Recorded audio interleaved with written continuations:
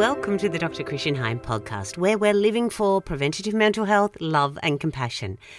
I'm really happy you joined us today. And for those that don't know me, I'm Caroline Heim. And today we are continuing our series taken directly from the monthly live Q&As that Dr. Heim does on the iHealth radio channel in New York with the wonderful host, Hurricane H. Okay, so today we listened to a caller that had a shopping addiction that was causing her anxiety. Now, I do have to confess, I do love my shopping and it gives me a lot of pleasure. But where are the boundaries between shopping for pleasure and addiction? In this episode, Dr. Heim addresses this and also talks about other addictions and finishes off with how to actually optimize your pleasure, which is what we all want. Okay, so let's join the conversation. My name is Samantha. My biggest problem is shopping. I'm a shopaholic. I go crazy and buy a lot of stuff, whether I need things or not. Then when I get home, I get stressed and question if that was all necessary. Then I really get upset. Now that we are on the holiday season, I have anxiety. What is my diagnosis and how can I control this urge? Okay. So that's right. I'm sorry, I'm laughing. It was just no.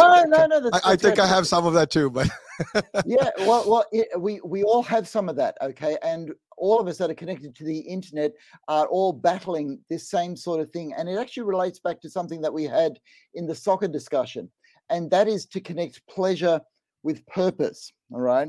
And the thing is that the brain loves pleasure and we all do. But if we have excessive pleasure, it actually leads to pain. And the example of this is actually the people who end up being addicted to recreational drugs. Got to remember, they went for pleasure first. What they wanted was pleasure. They didn't want an addiction. But what happens is dopamine gets so driven in the brain that the brain sort of changes its response to dopamine so that an addiction results.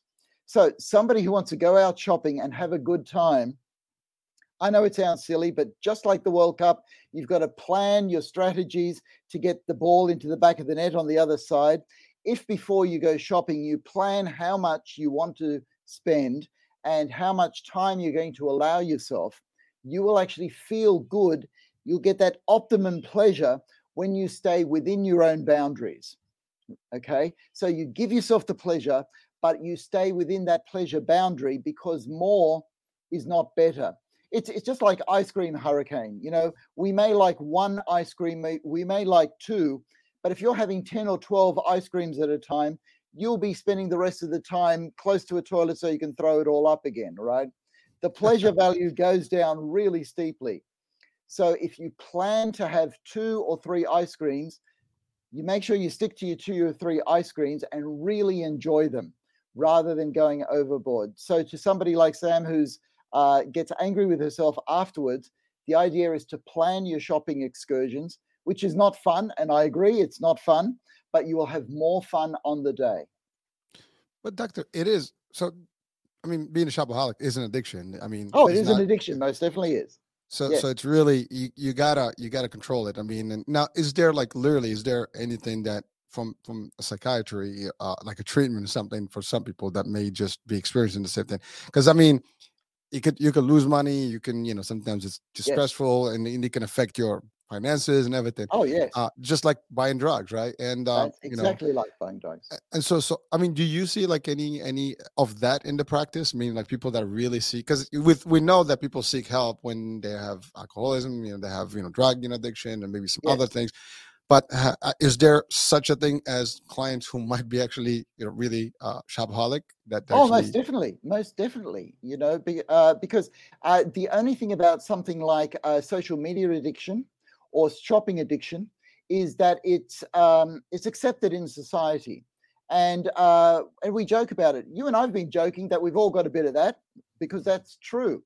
But in the brain, it actually works the same as a cocaine addiction, an amphetamine addiction, or an alcohol addiction, right? And it's just that somebody who has an amphetamine addiction who can't live because of that addiction will do something about it. And the thing about a shopping addiction is we can still get by on life and think, oh, this is normal. I've just got to sort of stop all of this, right? So the key to any addiction is firstly, find something more worthwhile than the addiction.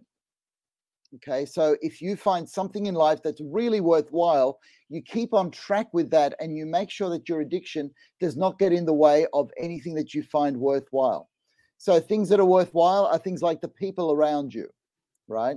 Having purpose in your career, having love with the people around you, or finding meaning in your life. And so you don't want shopping or any other addiction to get in the way of that.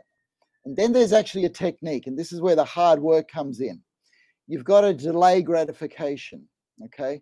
Now, what that means is you've got to put off feeling good now so that you feel good tomorrow. So in shopping, you've got to ask yourself, how will I feel about what I'm doing today in a week? Will I regret it? Will I wish I had more money? Will I get angry with myself? And then you say to yourself, okay, so how much can I spend? What am I going to buy? How much time am I going to put into this so that I feel good tonight, but I also feel good next week? Because if you're the sort of person who wants to optimize pleasure in your life, then you've got to optimize pleasure for next week as well. So you want to feel good about yourself next week as well as tonight.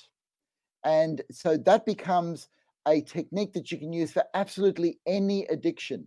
If you are inclined to drink a bit too much, you sort of say, okay, how much can I drink tonight and make sure that I feel good tomorrow? Okay. Same with smoking, any other addiction, gambling, sex, anything.